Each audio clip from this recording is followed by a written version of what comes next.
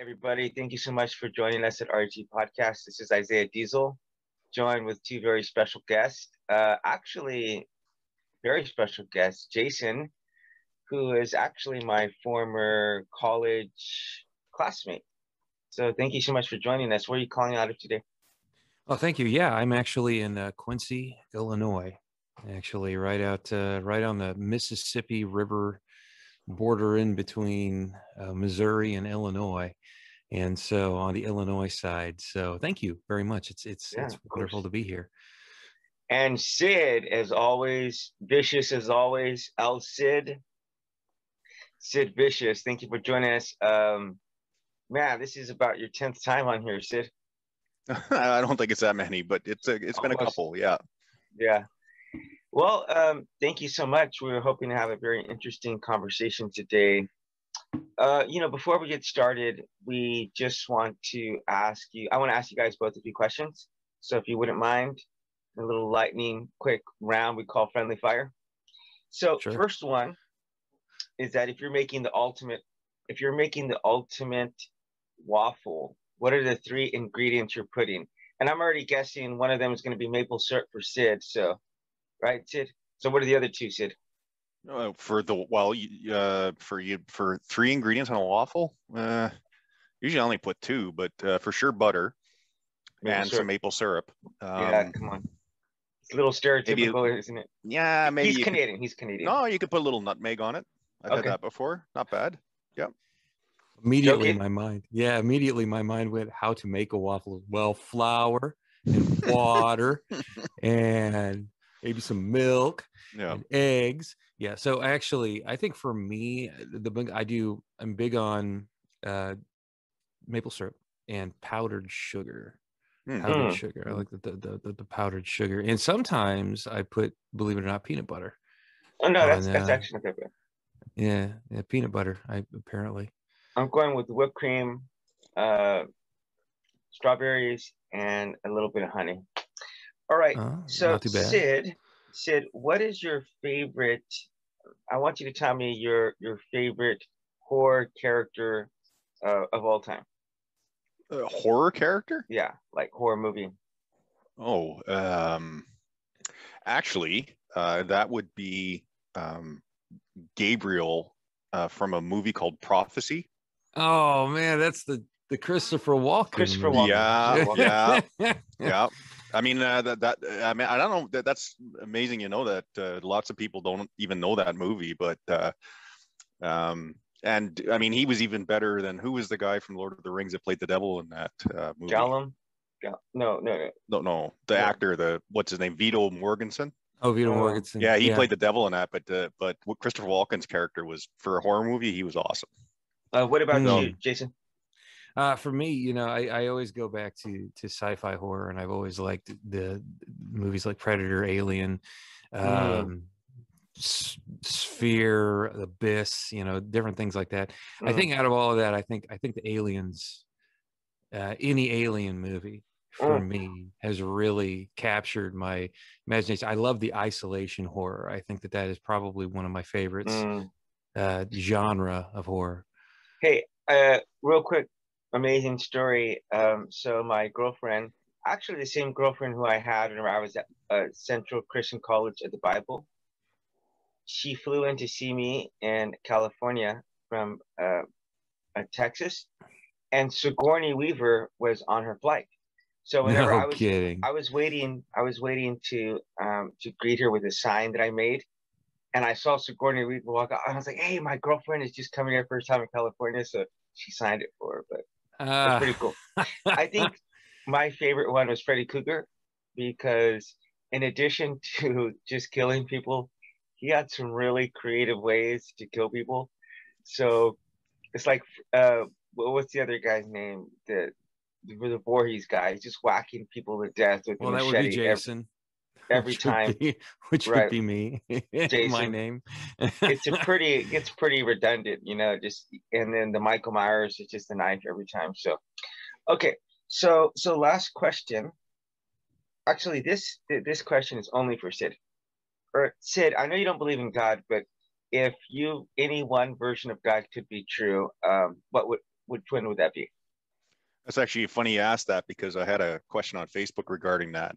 Well, it was kind of like that. It was basically saying that if you had to pick between two faiths, like you had to, there was no choice, like these are it, would you pick animism or polytheism? So my answer is anything with a booze god. And then I went on Wikipedia, and you can find all the lists of all the gods that have anything to do with alcohol. Yeah. So like the god of wine, and it's actually a great big list. So I jokingly, I threw that list up. I said, I'll follow any of these guys. Like if these guys are, so, I mean, that's kind of a jokey answer, but yeah. Like Dionysus just Dionysus. I didn't know. Like I instantly thought of Dionysus, but I mean, I didn't even know this. And the Norsemen had a god of alcohol. Oh, I didn't even know that. So Vic, can you? Jason and I are both Christians, but can you tell us really briefly where would you rate on the docking scale? And I got to tell you, you've got to be the most least combative atheist I think I've ever met in my life. And you haven't seen me on Facebook, but yeah, okay. I mean, I'm extra polite for this show, but yeah, Facebook I can get a little heated, but he's Canadian, so they're always polite. Jason, is that how that works? Yeah, except for ice hockey. As soon as we get a stick and blades in our feet and stick in our hands, we turn ugly. Yeah, we save it all up for that. Yeah. See, I'm a Pittsburgh Penguins fan. Oh, Mr. Crosby and Company, yes. Yes, Mr. Crosby and Company. That's right. So Fleury and friends. Yeah.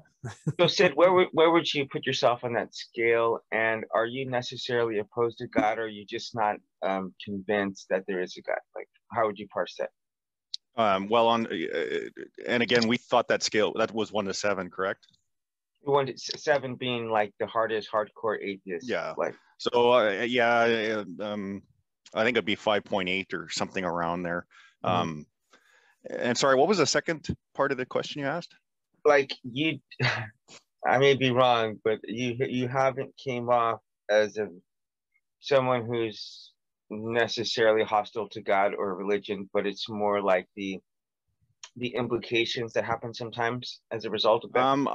I wouldn't necessarily agree with that. I mean, I'm not hostile towards God, because how could you be hostile towards something you don't really believe is real? I mean, that'd be like it'd be like being hostile towards Santa Claus because he wasn't, but well, I mean, you don't get your gifts if you don't get your gifts. Well, that's true. Yeah, I get lots of coal, trust me. But there are some versions. I'm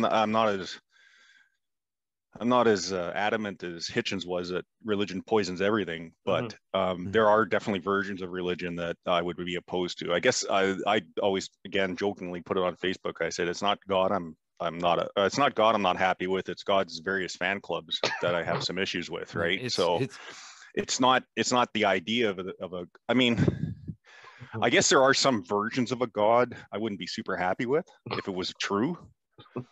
I mean, because everybody, when people ask you that question, they always presuppose that this God's all moral, all loving. Well, what if it wasn't?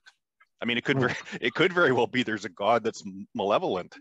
Right. Well, how good would that be, right? I mean, if some guy showed up or some entity showed up saying, I'm God and you got to kill these people and you got to do this and that and the other thing that I don't really want to do. I'd still have to believe that he was real, but that doesn't necessarily follow that I have to follow him.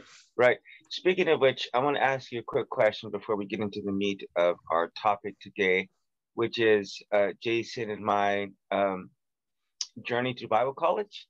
And I'm really hoping that some people listen to this and have maybe a little bit more empathy for the people who are Christians or who are ministers, because when you kind of understand from the back end of some of the things that we experience, even if you can't have empathy with us for not experiencing that yourself, you can still understand that, hey, we're on a journey, we're on a spiritual journey, and sometimes we ourselves get scarred by Christians, and we're Christians ourselves. And so we just kind of want to share that journey, and some of the insiders club, I guess you could say, the insiders position. But that being said, I want to ask you real quick, did your parents ever teach you about Santa Claus and or the Tooth Fairy? Like, did you ever do the money under the or the money under the pillow, or the Christmas like leaving carrots for the Santa's reindeers or anything like that? For me, yeah, we did all of that stuff. You know, it was never one of the things God. like it really, no, it was never one of those things where it was like, well, that's because I did grow up in a Christian home, but they weren't like, well, that's demonic and everything like that. We did Halloween, we did all of the stuff like that. We read Harry Potter all the time. You know, I mean, there was just all these things that Christians during that time, like during the 90s, they were really pushing. And I'm saying pushing hard to get rid of all of this stuff. I mean, it was pretty it was like a Salem witch trial of just old traditions that we have. Well, SpongeBob was gay, apparently. Yeah. Can I have a quick just on that topic, just a quick question for both you guys, actually. Sure. I don't understand during the 90s, like you said, with the Harry Potter thing, I don't understand the fascination with Harry Potter or the opposition to Harry Potter, because if you read C.S. Lewis, The Lion, the Witch, and the Wardrobe, there's like, isn't that the same kind of book? Like I've only read half of one of, I'll be honest, I'm probably the last person on the planet that's ever read any Harry Potter, because I was too old by far when it came out. And just recently my nephew started reading it, so I'm starting to read it with him. But I instantly, when I started reading that book, the first one, the Harry Potter and the Philosopher's Stone, it instantly reminded me of C.S. Lewis and The Lion, the Witch, and the Wardrobe. And I don't know why you would be opposed to one and embracing of the other. That's just kind of a quick question to you guys. First of all, you dodged my question, so I want you to answer the Santa question first, because you got to answer all the questions here. Yeah, first. Okay, Santa Claus. Oh, yeah, we did all the same things, just like God. You know, we did Santa Claus, we did the Tooth Fairy, we did Halloween, we did, yeah. But it didn't take that long to figure out that Santa was your parents, you know, like. I feel totally robbed on the Santa Claus thing, because it was funny, because sometimes some kids were talking at school about whether or not it was real, and it was like never even a question for me. So I feel superly robbed by that. And I didn't get a chance to trick or treat until I was 18 years old, and I got like 5 pieces of candy, because the parents were like, really, dude? You're out here? Like, here's 1 piece of candy. It was so demoralizing. But to answer your question, I don't know, because a lot of Christians hold double standards for a lot of things. But I mean, if I'm just to merely guess, I think part of it maybe has to do with actually, I don't really know. I can't really get. Oh, that's fair enough. I can throw something out for that one. I mean, I think there's several different places there that I see this. First off, a lot of people are looking at J.K. Rowling, and then they were looking at C.S. Lewis, and they're like, well, C.S. Lewis, you know, he was kind of a converted to Catholicism, and he wrote Lion, the Witch, and the Wardrobe to be an allegory, to be a metaphor. And then they looked at Harry Potter, and they're like, well, she's just all about witchcraft. But you know, if you actually look at the book itself and you read through Harry Potter, really Harry Potter is all about, and strike us dead, it's all about love. Yeah. I mean, really, that's the and people were saying, well, you know, it's black magic, it's voodoo, it's terrible things. They were looking at the same thing, like Dungeons and Dragons as being like a gateway to Satanism activity to Satanism, because role playing is basically putting you in the role of some sort of magician or some sort of sorcerer and anything like that. But in the Bible, one of the things that people don't realize is that originally, when they were talking about sorcery, the original Greek word for sorcery is pharmacia, and that word literally means pharmaceuticals. Right. And so sorcery back in those days was huffing volcanic gases from, you know, the prophetess of Delphi hovering over these volcanic gases and just tripping for 24 hours a day and giving prophecy.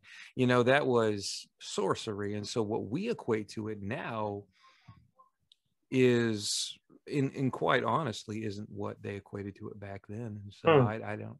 you know. Yeah. So part of the R is having respect, and so I'm not going to try to BS an answer because sometimes I can try to take a guess, but I really don't know because that's actually a very valid question. But speaking of which, I want to tell you real quick my story. Because I went to Bible college my freshman year. My mom armed me to go there. I became an atheist while I was there the last month. And then I wound up getting my associate's degree in history. And then to appease my mom, I wound up going back to try to find God. And so when I went there, I had a lot of hatred built up towards like conservative Christians. And Jason's gonna know what I'm talking about. I had all this left wing propaganda all over my room to like throw in the faces of everybody there. And so I kind of just I'm like I'm gonna own this, man. I'm gonna wear earrings. I'm gonna paint my toenails. I'm gonna wear. Actually, ironically enough, I used to like steal my girlfriend's clothes and stuff and wear them. I used to take their like bright pink shirts and stuff. So anyway, but prior to I do have something to tell you. Like prior to going there my second time, somebody told me this. They said you're going to go to Bible college, and there's going to be the same exact thing going on at any college, but it's just going to be hidden, you know. And I didn't really accept that. I was like, no, I didn't believe that. But then when I went there, and I don't know if it's just kind of like a law of attraction because like at the time I had a girlfriend. She lived in Texas, and you know we're sleeping together. And I went there, and sometimes spring vacation I'd go home, and you know we'd be sleeping together. And you know, and I did a little bit of drinking, not a whole lot, but I still had all this stuff that I was going on in my life, pornography, all this other stuff, and I didn't have a relationship with God, with Jesus Christ. So, but I think the other people who had those kind of things, I don't know, just a matter of gravitation. You had like the really religious kids who like goody two shoes, never do anything wrong, and then which I guess Jason was a part of, but then there's the other kids who are doing all the other stuff that was going on anywhere. And but I don't know, Jason, what was your? Did you go there 4 years or? I went 4 years. Okay, so I remember, you know, very well, Isaiah. I remember you coming to school, and for the propaganda. I remember the first time I went back to your room and saw that pride flag hanging up, and all the other stuff that you had in there. And I see, I was really naive though. I think that as I grew up, and a little bit of my story is I was a military brat, moved all over the United States with my father and my mother. And my father was in the military, and everywhere we went to church, but it was all these different denominations. So I got all these different views of what a Christian is or what to believe. And when I got to Beba senior in high school, I wanted to go to college to become a botanist. I love plants, and I wanted to go and I wanted to do something in science. My parents looked at me and they said, "We won't have the money to send you to college." It's like, well, I don't know what to do. And well, you love God. Why not be in the ministry? You're really good at speaking and things like that. And so for the first little while, I was kind of coerced into going because they were offering tuition paid scholarships to that school at the time.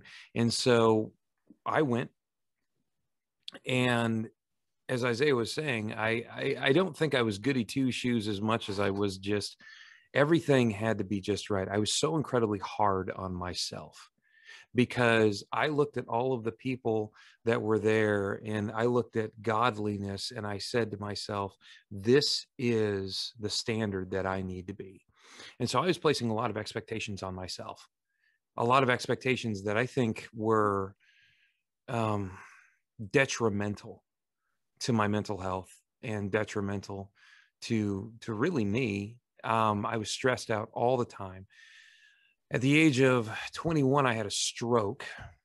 Really? And yeah, I don't know if you remember that. I had a stroke when I was a junior in college, and it took me out of commission for a little while. Yeah, it was 2005. If you were there, I think you were. I was definitely there. I had a stroke and took me out of commission for a while. And you know what? Nobody really visited me. Nobody really did anything like that. There was the professor and his wife came in and they offered me a place to live around campus so that I could go back to school. And they actually nursed me back to health. My parents lived almost 300 miles away, and they showed me love by bringing me in. That was pretty much some of the only people that did. Wait, who was your It was Professor Sowers and his wife. Sowers. Do you remember them? Brenda, Brenda and David Sowers. Yep. So I got there like the second part of 05, so I'm not if it was the beginning. I got there in like the winter time, so I might not. That was right around the time that it would have been bad that I had it. So, but it was one of those things that I got knocked out of commission for a little while, and I started to realize that, you know, there's a lot of talk. Mm-hmm. There's a lot of people that would say, you know what, we're praying for you. We love you. Wow. We care about you. But aside from those people helping me, I didn't receive a lot of help. And I suffered from incredible anxiety after that. And it was around that time I met my now wife, Constance, there. And that was absolutely wonderful. But, you know, even then there was just, it seemed like when you think of Christians and you think of the love that Christians are supposed to have, like Jesus showed, I didn't see a whole lot of that. Right. And that followed me into the ministry. I carried that with me into the ministry, this almost negativity, and it hurt me. Yeah. And it really did. And so I understand what you're saying, Isaiah, that, you know, Bible college and everything like that, we were a bunch of young punks, you know. Yeah, we were a bunch of young punks. We didn't know what we were doing. Of course. No life experience. And after I got out, my wife and I struggled because we got married about a week after I graduated in 06. And my wife and I struggled. We really struggled because we had all of these ideas that what Christian ministers are supposed to be. Mm-hmm. And we lived in a glass house. You would not believe. People were scrutinizing our every movement, everything like that. It was horrible. And after we ministered in Oklahoma for a little while, I quit the ministry. I didn't give up on God. I quit the ministry. It's like you were saying, Sid, you know, I believe that there are people out there that do not believe in God at all. And then there's people that believe in him, but think he's just a jerk, you know, believe in him and think, yeah, come on. And then there are people like me, I believed in God, but I hated his kids. You know, like I had a really hard time for the longest time. I was so jaded. And it was that reality that the people are really, you know, the people are just people. Yeah. That really helped me to understand that when you're in the ministry or you're working with people in the ministry, that you're working with people that are flawed. They're flawed. Everybody's flawed. And then I look out at people that like the atheist or the Muslim or the Hindi or whoever that I meet, we're all flawed. And so it kind of opened my mind. It was like, we're all on the same level. Mm-hmm. I can't look at these people and say, you know, you're better than that person, or you're better than Sid or anything like that, because that wouldn't make any sense. Yeah, it makes zero sense. We're all flawed. Well, I forget. Oh, go ahead, Isaiah. No, sit. I want you in here. No, I was just going to say, I mean, I can't remember who said this, but somebody said the problem with Christianity is Christians, and the problem with Buddhism is Buddhists, and the problem with Islam is Muslims. And like you say, I mean, both you guys were saying how, you know, you get to the college and you kind of have this one expectation of what it's going to be, and then you wind up with a different experience. I mean, I think every person on the planet carries two sets of books. I mean, we all have kind of a built-in hypocrisy in a way, yeah, I can, and another old saying is don't watch what I say, watch what I do. Mm-hmm. So people's actions tend, like you were saying, when you were in a hospital and no one really came to visit. Well, I could sort of see the students not wanting to come to visit because everybody was young.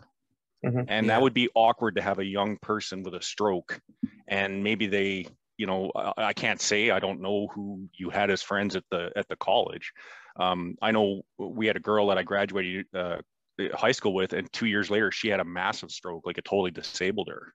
Wow. And me and my other buddy went to see her, but not a lot of our people from high school went to see. And I think it was just because of our age and how awkward that would be. But as far as your professors, I mean, I'm surprised only one would come and visit you. It was one. Yeah. It really was. Because those people are adults. They should know that despite how awkward it is, you'd need support, right? Right. Yeah. Right. It was very, very difficult to see that. It just seemed like there was just an absolute lack. And, they worked with me with my credits and everything like that. But they were also giving me a time limit. They were like, well, you got to get back together in about 3 months. It's like, I had a stroke. Are you serious? Sid, Sid, actually, you had suffered a stroke. You were telling us about that before, right? Me? Or temporal lobe something? Oh yeah, no, I got diagnosed with temporal lobe episode. I went in for a bone marrow transplant in 2019. So they did some pre-checking before you go in for the transplant. And one of the conditions I had, which I didn't really know I had, was temporal lobe epilepsy. So yeah, the brain is an amazingly fragile organ. Mm-hmm. And I imagine yours was induced by stress, I'm assuming. Yeah, and also I have a blood condition that I didn't know about. There you go. I had a blood condition for the last 21 years that I was just growing and growing and growing, and it was just getting worse and worse and worse, and I never knew, and that would explain all the headaches I had, because I had a lot of headaches. Yeah. And so, yeah, it was that. And I'm glad that they found it because they tested my kids out, and neither one of them have it, which is good, but it's a genetic disorder. Yeah. So I got a general question for you guys, and and I guess I guess I'm going to have to display my ignorance here because as far as how ministries and churches are set up, and of course it's all, obviously a Catholic church is set up way different than Protestant churches, and then different Protestant denominations, I imagine, have their own systems. But is it kind of like a credential thing to go to Bible college to become a minister? Is that why people go? Like, it shows that you can get a job at a church, or not? I don't know if jobs. I would imagine being a minister is not like a regular job. Like, I went to college for a technical diploma to become a technician. Right. So in order to do the job I wanted to do, you'd have to have, say, you went to this school, you took this many years of your studies, so you know what you're doing when you come to work here. Mm-hmm. So is that what basically Bible college is for a vocational credential? Yes and no. Okay. That is a yes and no. Some people, their parents want to send them there for 1 year after they graduate high school, or 1 or 2 years, just so that they learn about the Bible. But and so they don't have any plans to pursue it further. I met plenty of kids like that. Technically speaking, you don't need a degree, to be a minister. If you think about the life of Jesus Christ, he wouldn't have had a formal training, and he was calling people who were like fishermen, so they wouldn't have had any formal training. So it doesn't really make sense to absolutely require every person to have a degree.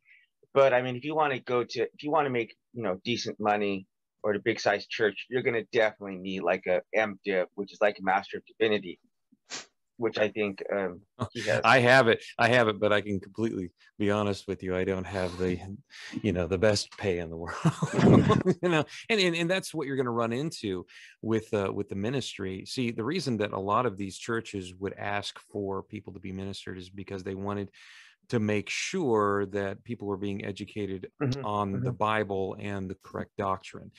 Now, the problem that you run into, though, is there are a lot of different there are a lot of different interpretations Right.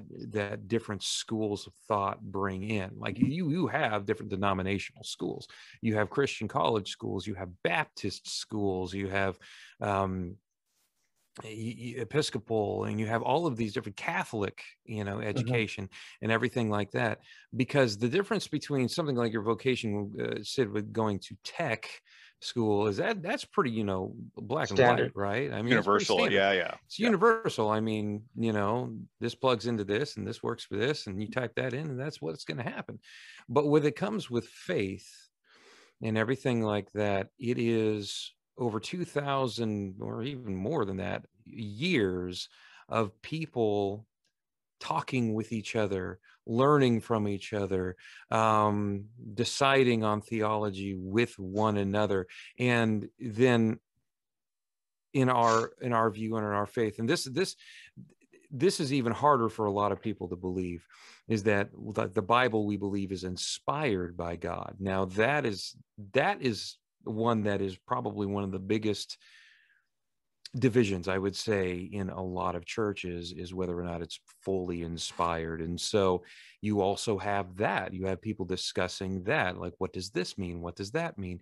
And so that's one of the reasons why you go to a 4-year Bible college that a lot of churches require you to, and they really do require you to, because they want to make sure that you have a good grounding in the scriptures or in whatever their denomination is laying out for you. Because that makes sense. Kind of the idea. Yeah. Now, can I go ahead, Isaiah, or you got one? Yeah. No, I was just going to say, so again, as a novice to this, is there a difference in, like, you have a master's in sorry, you said it's called the Masters of Divinity. Divinity. Yeah. Okay. Is there a difference between going to college for that and somebody that takes a degree or a Bachelor of Theology? Yeah, there's a little bit of a difference, and okay. the difference in that is theology really focuses on the actual scriptures themselves, like the theology of Christianity. Divinity actually focuses on different aspects of the ministry, like chaplaincy services and pastoral care, counseling, different things like that. And so that's kind of what I actually am a counselor. I'm a certified marriage counselor. And so I'm able to sit down with people in, I call it a pseudo clinical fashion, and kind of sit with them and go through marriage counseling and different things like that. And I can counsel individuals through their problems as well, as not just a believer, but also somebody who has a background in counseling and a little bit of psychology and philosophy. Philosophy is another part of my degree, and because they teach you philosophy as well. I do want to tell you something, Sid. I am, because I don't know, I had a personally bad experience, very bad experience. And it's not as though I'm entirely against Bible colleges, but the thing is that you got to understand, if you're taking a bunch of like 18-year-old guys there, right? They're very susceptible to, I guess you can call it getting brainwashed into a certain way of thinking. And then it's like a bunch of guys, like, we all just want to watch as much pornography and, masturbate as much as we can. I mean, that's any typical 18-year-old guy you have. So it's if I would have had the experience going to Bible college right now as a believer, as a matured person, it would be totally different than my 18-year-old person, totally different. So I think there can be some indoctrination that happens there. I saw a lot of indoctrination, and it's like, okay, what winds up happening is maybe not so much at this place, but you wind up like loading these people up with a lot of debt. And they kind of, they had a bunch of churches, which this school did very great, who would individuals who would contribute so that the children, the students could go there debt free. So they would pay you for your tuition. And that was actually really good. I say that was incredible that they did that.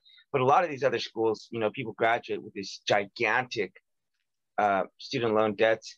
And on top of that, it's not like an officially accredited university. Like they don't have the same kind of standards that other universities would have. So for example, when I graduated, I tried to go get a master's degree, and they wouldn't accept my my bachelor's degree. So it's very limited in what you could do.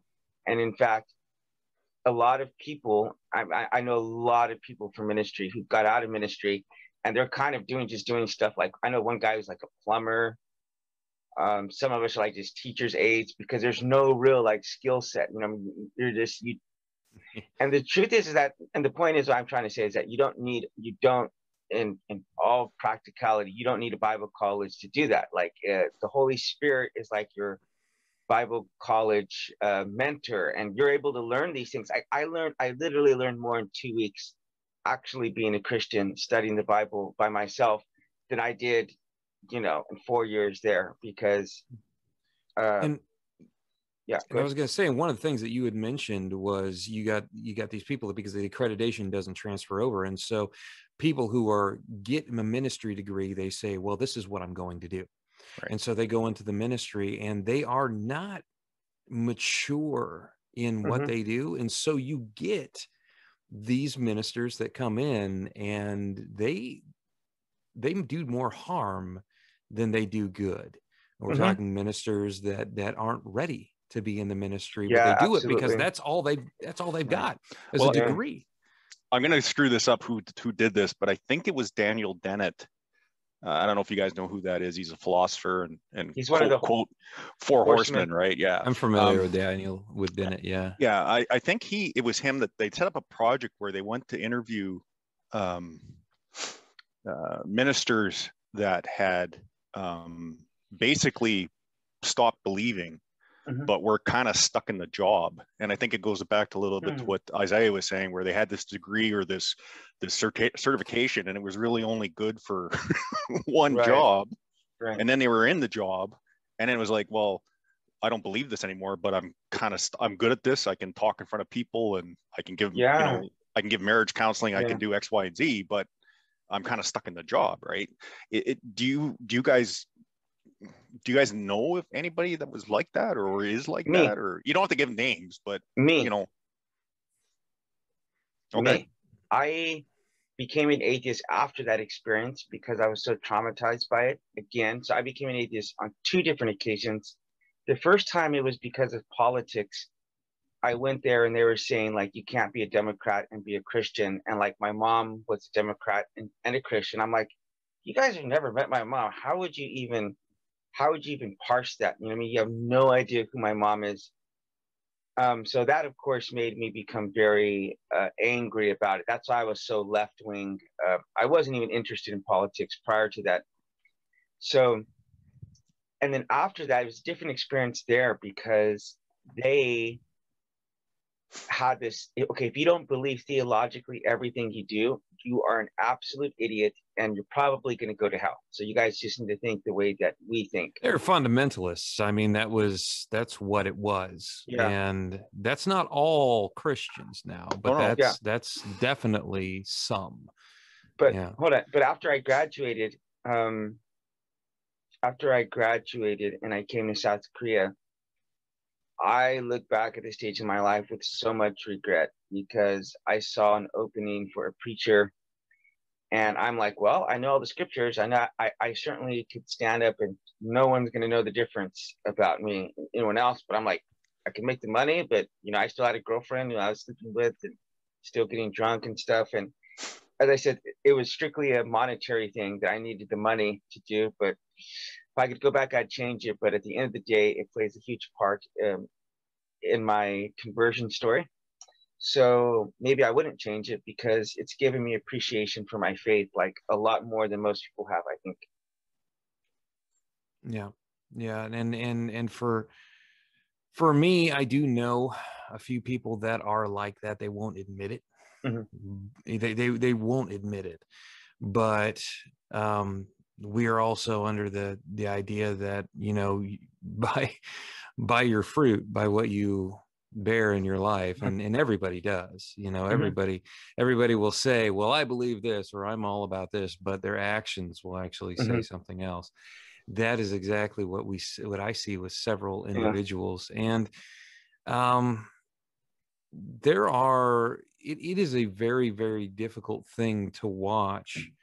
I feel like many of our institutions, our Christian institutions, set up our young people for failure, because what they do is they create kind of a one-trick pony, and that creates a problem, because when they get out, they still don't have the life skills beyond the ministry. Like a friend that you were mentioning who's a plumber, and I think I know exactly who that is. Curtis. And it is Curtis.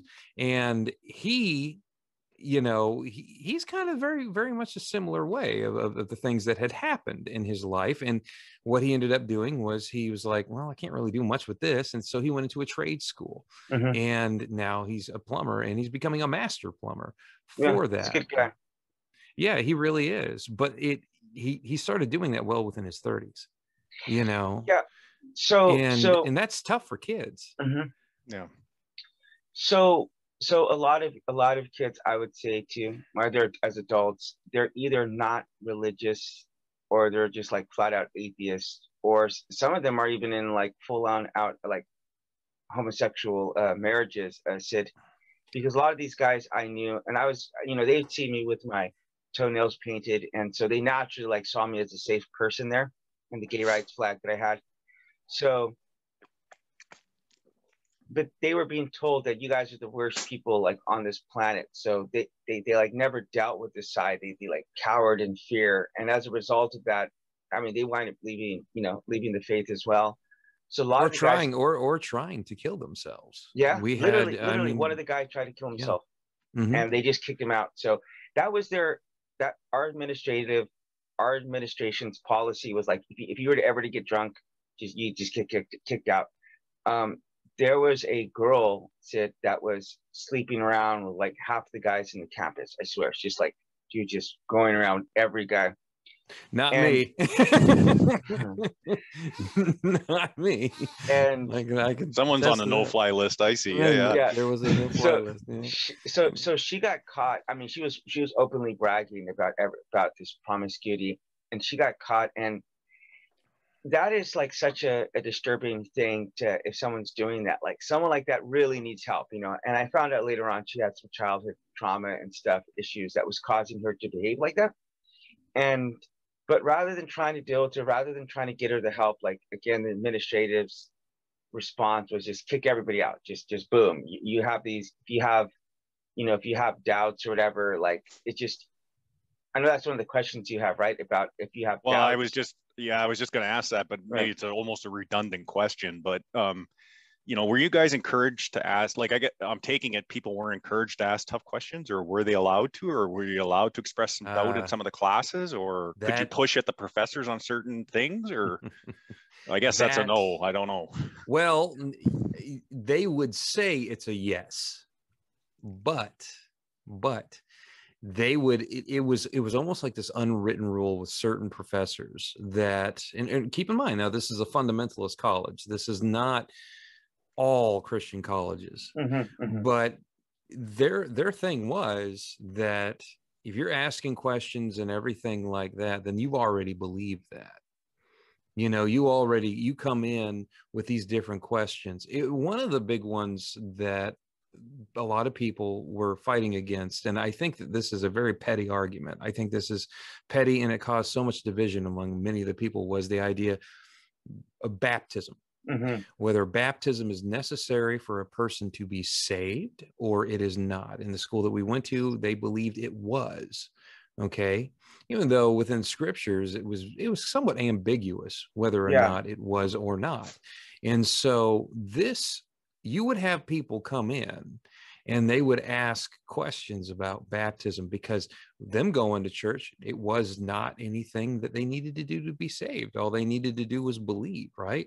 And so they would ask these questions, and it was almost as if the professors didn't have a lot of grace for those questions.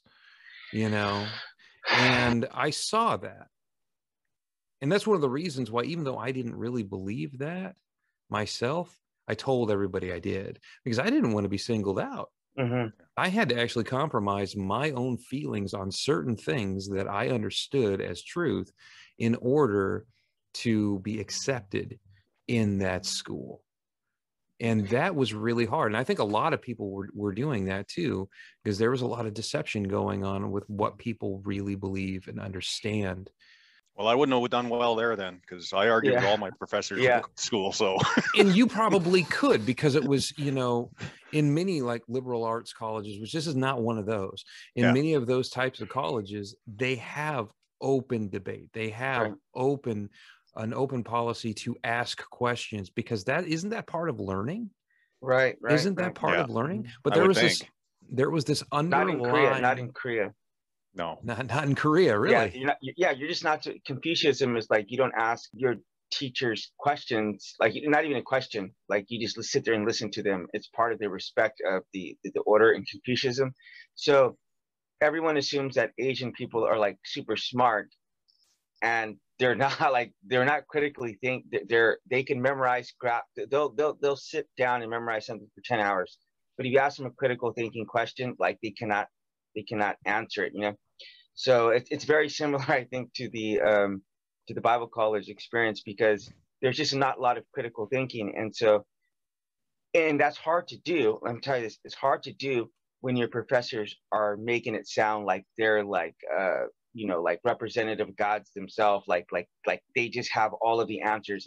And if you don't believe in it, you're a fool, and you probably should question your salvation. And that's what I got from there. That's what I took from there.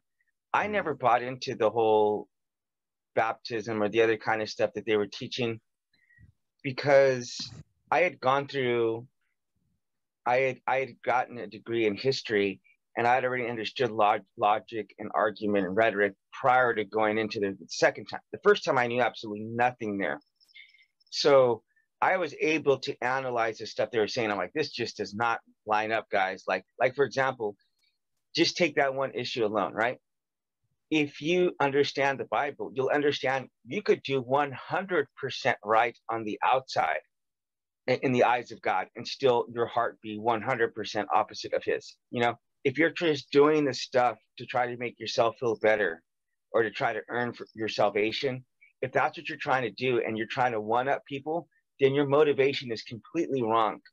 So it seems to me they didn't understand that basic concept, that it's not a matter of getting dunked into some water. It's a matter of having your heart changed, you know? And you know what I mean? Nope, go ahead. And for all the times that I had seen people do that incorrectly, where they were really pushing that, you know, we could harp on Bible college. I think one of the things that it did for me in a positive aspect was it did encourage me actually to critically think, because through the professors and everything like that, they were kind of saying this is what it is and all that. Other students were like, you know what? Why not ask a question? Why not ask questions? Other students were helping me to kind of get out of the whole, this is the way it is, the way it is, the way it is kind of thing, to kind of open up my mind to different things. Like, I would not have pursued other things like philosophy and different things like that if it wasn't for other students challenging the idea of what the professors were saying, and whether or not that was the right way or not, you know?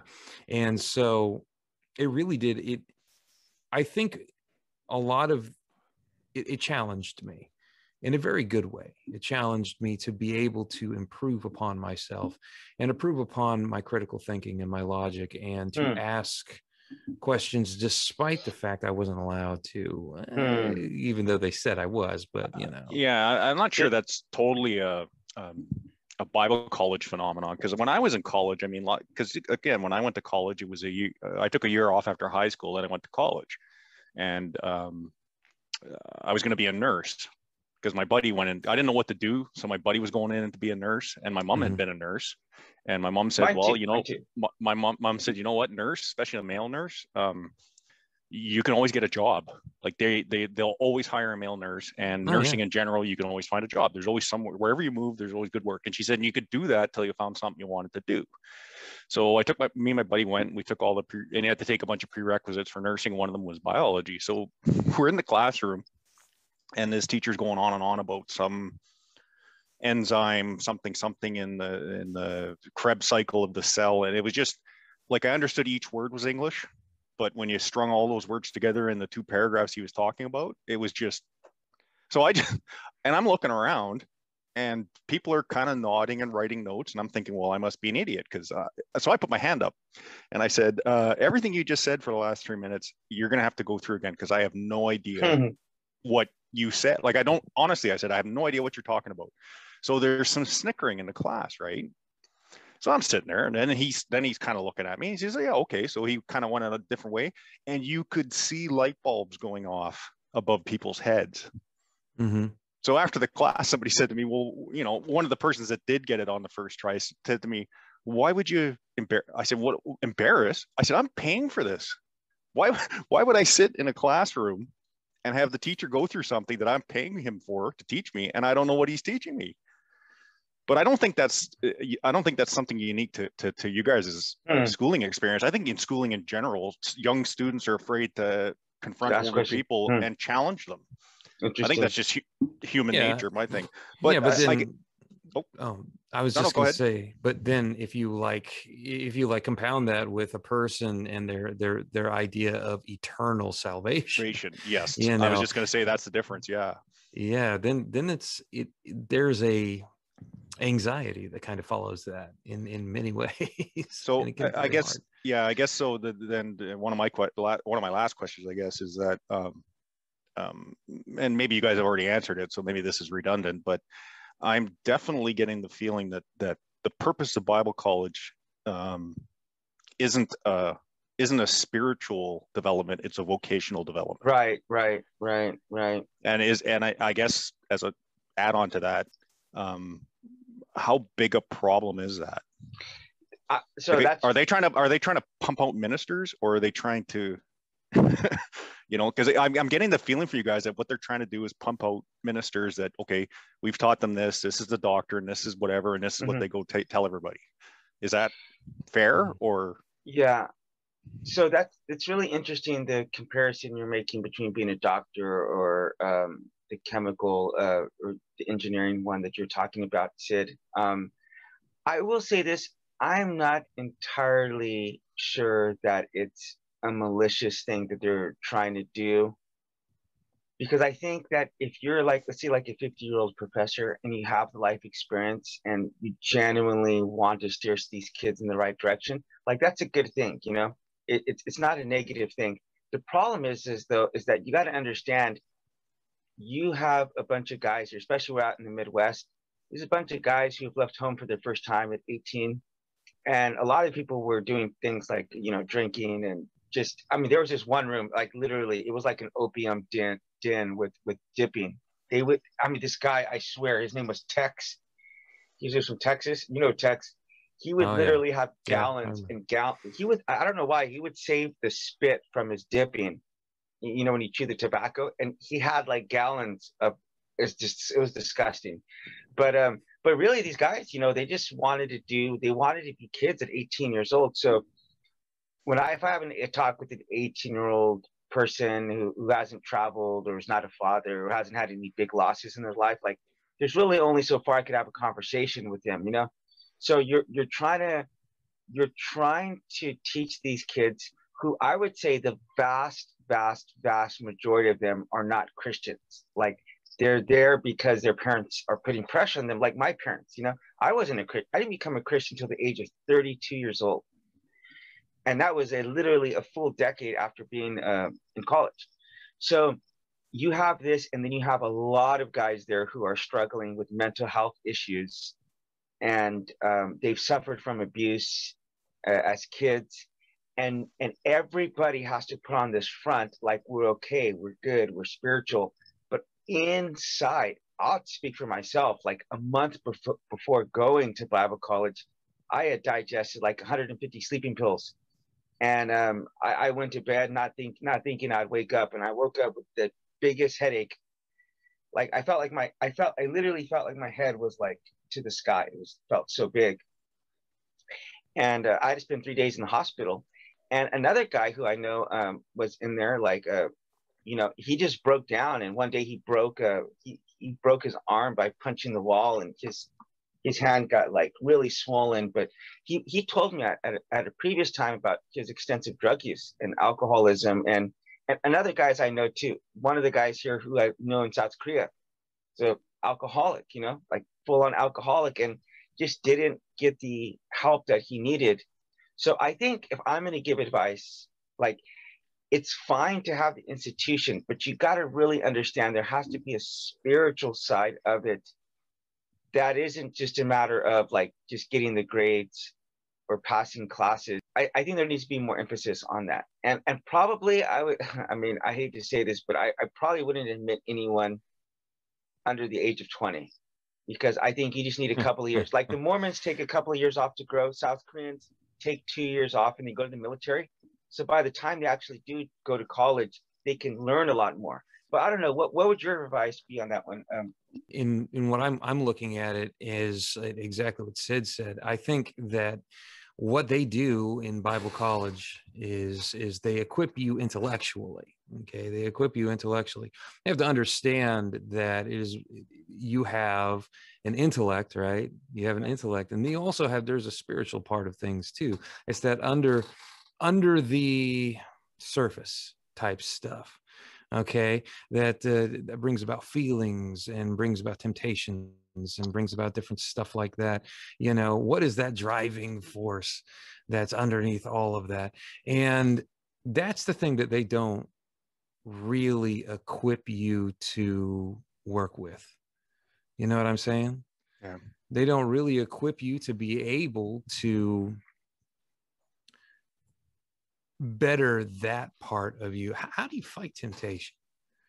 How do you're given all of these rules, right? You're given these rules, you're given these requirements and things like that, but you're not equipping me with the actual psychological means in order to follow these rules. You're not equipping me with that. We had a class in Bible college called spiritual formation. And it was basically a semester, and I felt it was a joke. I honestly, I didn't think that there was much formation going on. It gave you kind of the rigmarole: read your Bible daily, write stuff down, pray daily. Okay, great. But there's got to be more. There's got to be actual application. There's got to be, how do I apply these things to my life in order to follow that which is being given to me within the scriptures? Because, hey, there's some hard-pressed stuff in there. I mean, really, if you look at the 10 Commandments, I mean, it tells you several things. You're not supposed to steal. You're not supposed to lie at all. No lying whatsoever. Okay. Yep. And that's not easy to get yourself, away from, because you have to teach a child how to lie. You don't have to teach a child how to lie. They do it automatically. Yeah. It just becomes part of them, and so it's just something that is ingrained in us to just break these rules. And we're not equipped, I think, how to do that. And also we're not equipped how to deal with the very broken people that can come into churches. That's one thing that we're not equipped with. So a young minister goes in there, and that was me. I went as a youth minister, and I went into a church that was dysfunctional. I mean, it was dysfunctional. And we got so burnt out within the first year. My wife and I were about done. We were just about done. We did not know that the ministry would would be like this, that there would be hypercritical individuals. We thought it was all going to be sunshine and roses, that people were going to be super nice, and that everybody was going to be just like Jesus. That is so wrong, because the church is actually a place for the sick. It's a place for people who need help, and that's okay. That's what it needs to be. But we weren't equipped for that at all. Yeah, I was just going to say, because if you weren't encouraged to ask any questions or question anything in school, when you got to the church, how'd you deal with people that, like an 18-year-old kid come up, start asking all these critical questions, or you know, like somebody that had a bunch of doubting questions? How, if you weren't trained in that mindset, how would you deal with that? You know, and you know what? Go ahead, whoever. Yeah, you know what, Sid? I think, and I got a question for you afterwards, joking, but Sid, so I think a lot of people aren't comfortable with giving an I don't know answer.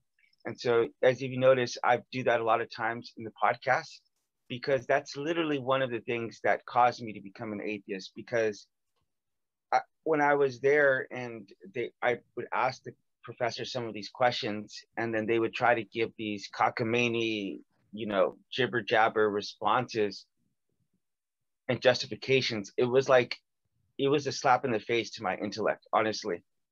So we need to be, I think, if we have a humility that says that we don't know the answers to all of these questions, it's better to not give a response than to give just a bad response. Bad one,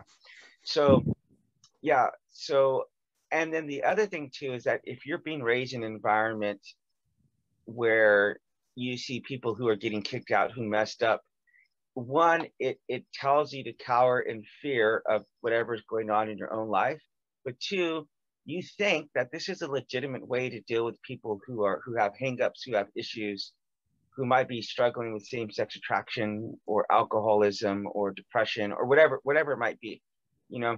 So I think seeing the administration deal with people like that, you'll understand why Christians become so judgmental, why they do so much hypocrisy, because you're hiding and you're cowering in fear that people are going to find out about you, you know.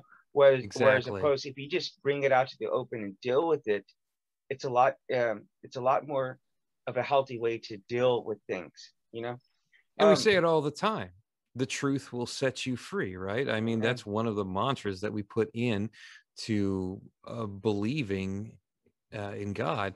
But the thing is, practicing it, and that's one of the things that we do within the faith, is to confess to one another. That is not done very often.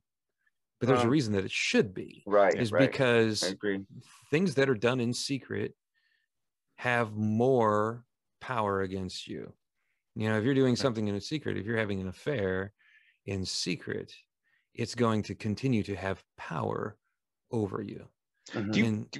Just as a side question to that, I don't want to put you guys on the spot, but do you think that's one advantage that maybe Catholicism has over other denominations, is the fact that they do have a confession? I would say no. I'm going to say no, because the way that, like, if your solution is to go say a bunch of prayers to undo your sins and like just cross your feet, like that. But do you think that's what? Because I was thinking it would be more the catharsis of telling, like Justin was just saying, like, you're telling somebody something that's no longer a secret. It's not something you're keeping inside.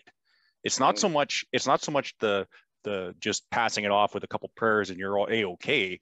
I was just thinking on a psychological level, just the catharsis of just putting that every week you can go in and talk to the one person anyway and say to him, you know, geez, I've been having an affair.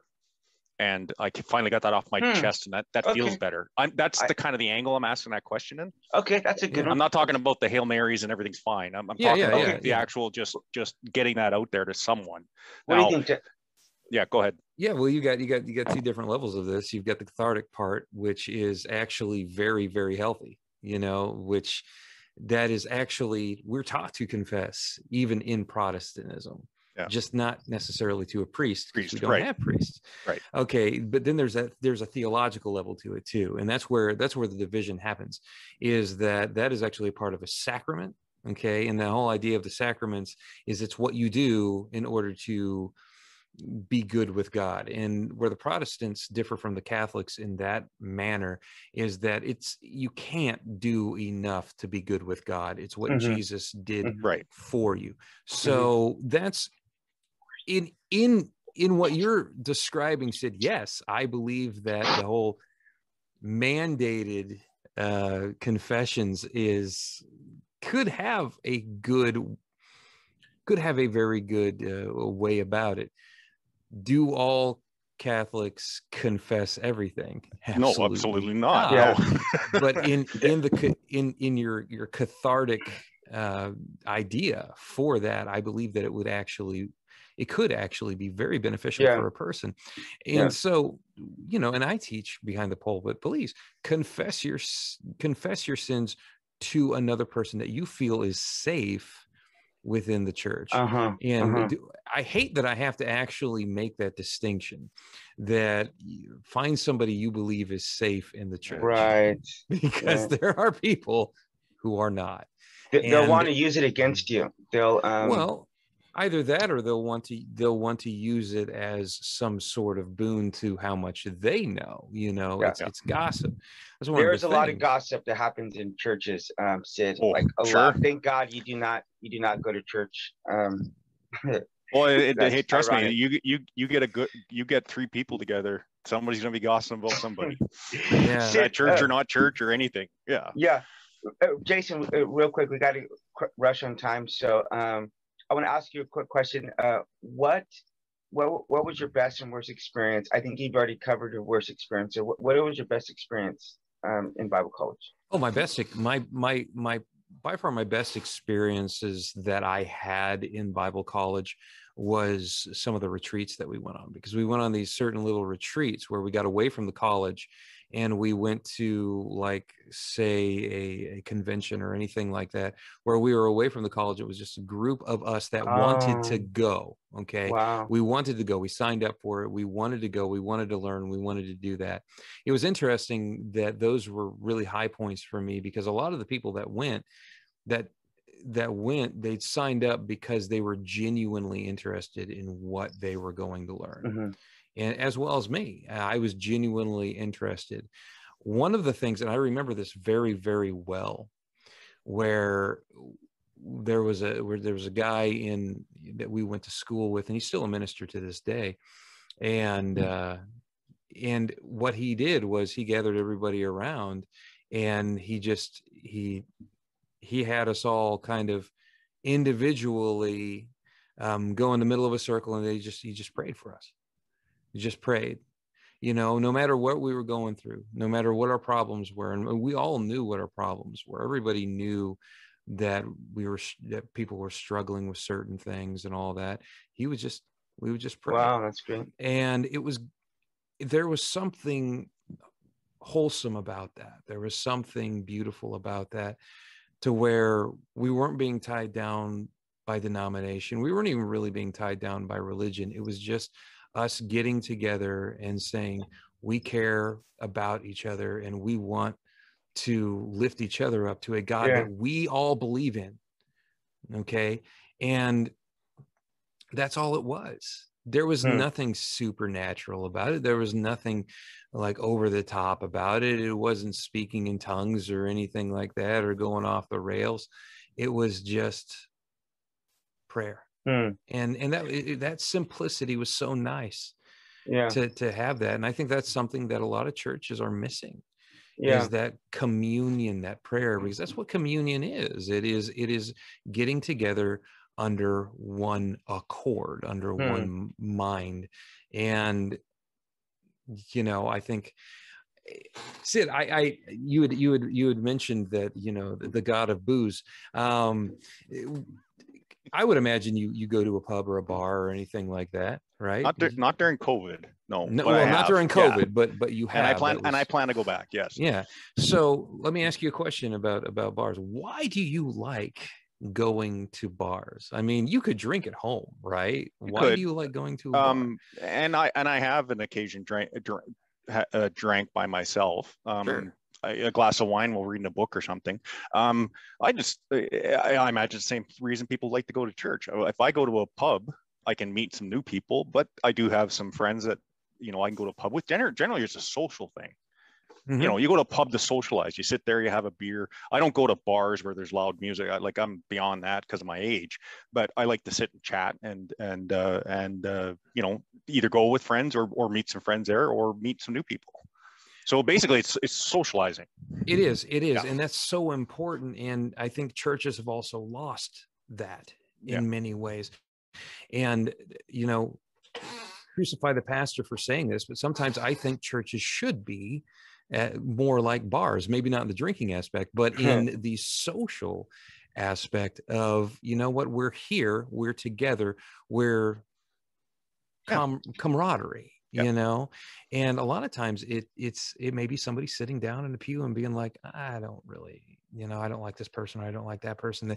They have these, they just sit and don't talk, right, you know, and don't spend time with each other. And that's something we're working with in our own church right now, is getting back from COVID and redoing things and, you know, meeting with one another again. Yeah. If you guys could go back again to like, and Isaiah mentioned something about, you know, maybe you wouldn't allow people under 20 to go, but if you guys were your age and you had this calling, would that be a good place to go? Or would you rather just, hey, I can read the Bible, I can figure this all out, and I'll go start a ministry somewhere? I would take up on layperson ministry, which is a little bit different. Basically, just to kind of explain what that is that is not an actual institution. That is people who have been in the ministry or currently in the ministry mentoring you. And that's how I would do it, because they're active in the ministry. A lot of these professors hadn't been in the ministry for years. Right. I mean, at least pastoral ministry. And so that's the way I would go about it. So I want to tell a quick story about one of the most amazing things that happened to me. Jared Busby actually is my best friend. I actually paid for him to come here to South Korea to come visit me. But the first time, because I have some world religions tattooed on my body. So like the very first time we met, we're naked in the shower, and he walks up to me and he goes, "Yeah, I don't think you're a Christian."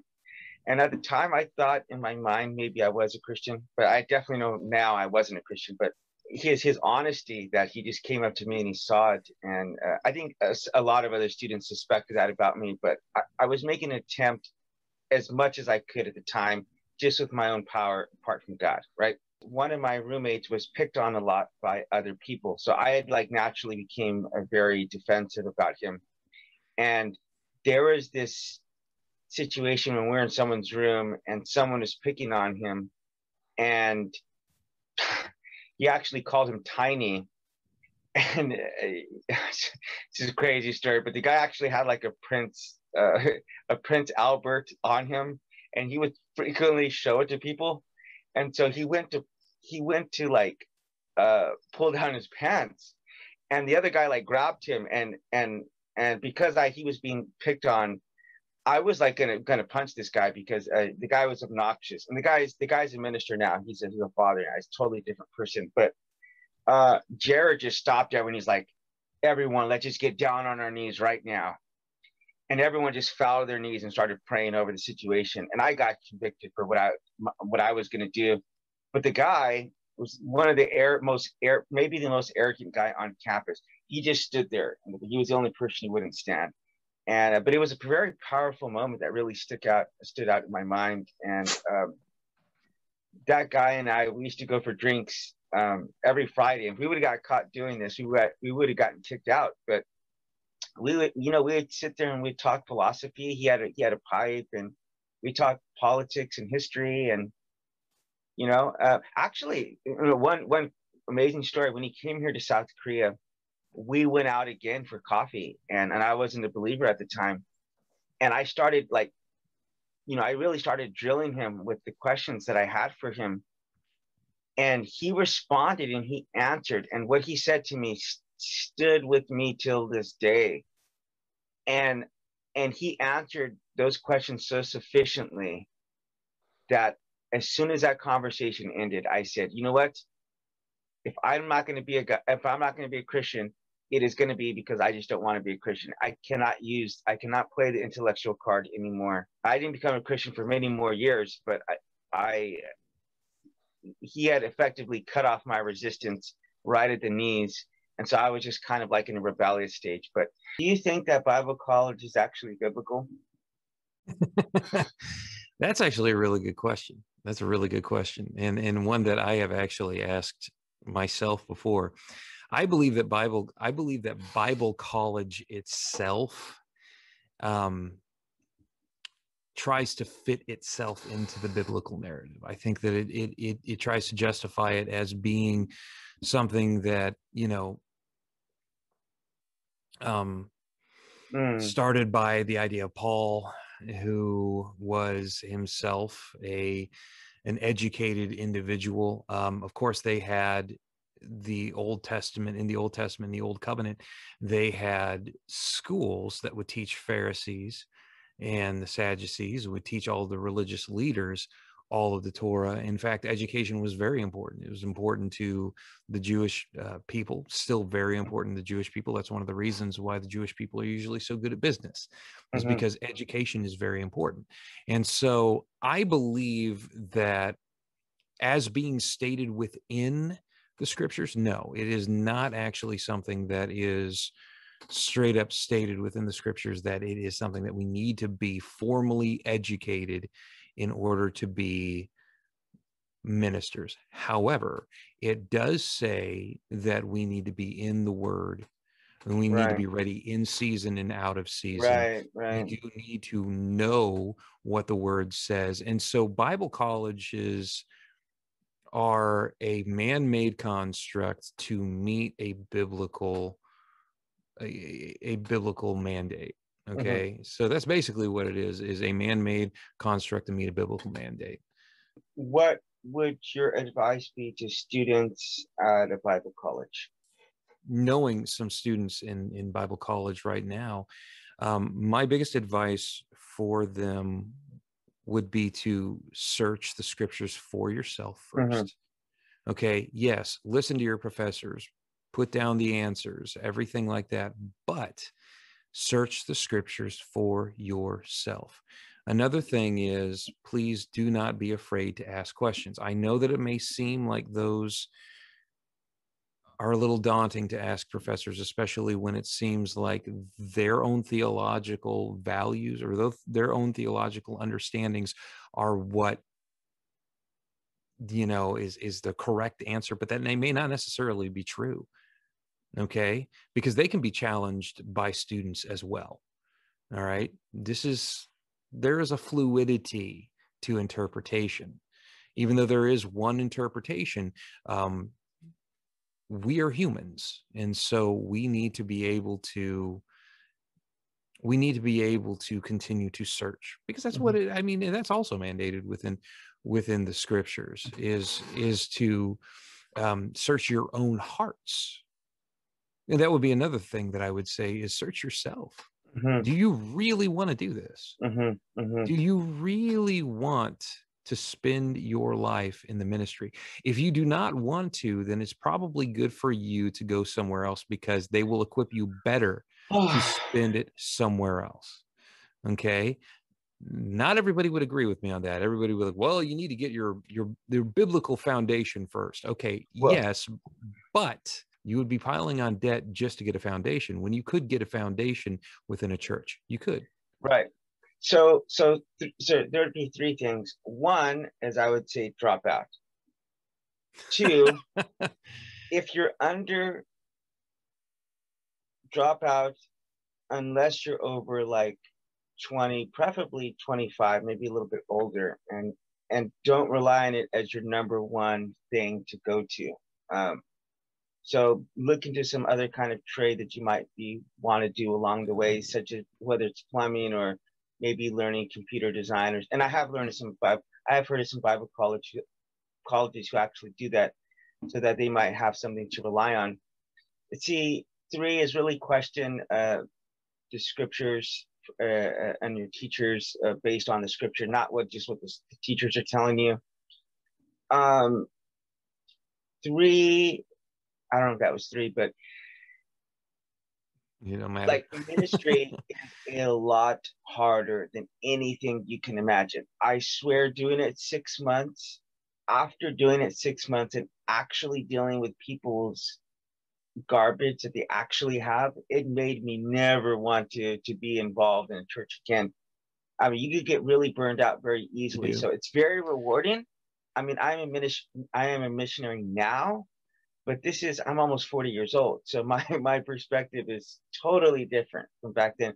And I don't do things just solely based off of, my strength. There's a reliance on God. So unless you have that foundation, though, it doesn't really make sense in my opinion. I'm not saying my opinion is divine or anything, but it doesn't really make sense to go to Bible college unless you already have that kind of foundation. One, and then if you have that foundation, it doesn't really, I guess, unless you're trying to do some kind of certain job, it doesn't really make sense, in my view, to do that. Like, you can learn just as much about God by serving, one, by praying, by fasting. I mean, I learned more about God in just those three things in the Bible by actually practically living it out rather than just theologically understanding things, because I found the case.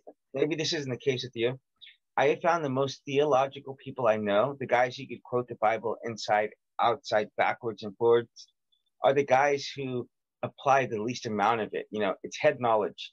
And so I think when you're in Bible college, you don't understand the full extent of that. Partially because you're living in like a closed echo chamber, living on campus, right?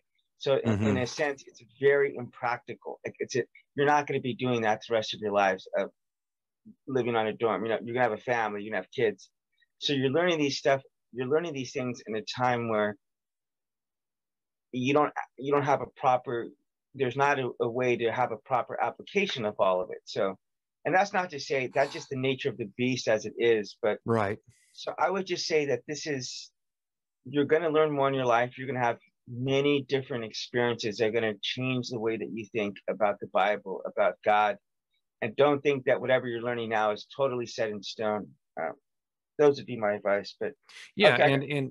and you're right on. I mean, I think that what a lot of these young kids do is when they go in, they have expectations. They have expectations about what this is going to be, what this ministry is going to look like. And the problem is that it rarely meets their expectations. They're going to go in, they're going to see kids just like they saw in high school. It's not going to be this utopia that they thought. It's going to be more of like an echo chamber or a bubble, as we used to call it, the Bible college bubble. And so they're going to see this, and it's going to cause them to get jaded. And I've known very, very, very many people who have been very jaded by the Bible college experience, but I've also known people who have gone beyond that and have grown as individuals. And I know many people who are still in the ministry despite the experience that they had in Bible college. Bible college may have equipped them intellectually, but they had to learn it themselves and go through the crucible, you could say, of the ministry. And that's exactly what many of them have done. And I'm still friends with a lot of those guys. So the last question I have, if you can make changes at a Bible college, what would they be? If I was to make changes at a Bible college, what would they be? Well, first off,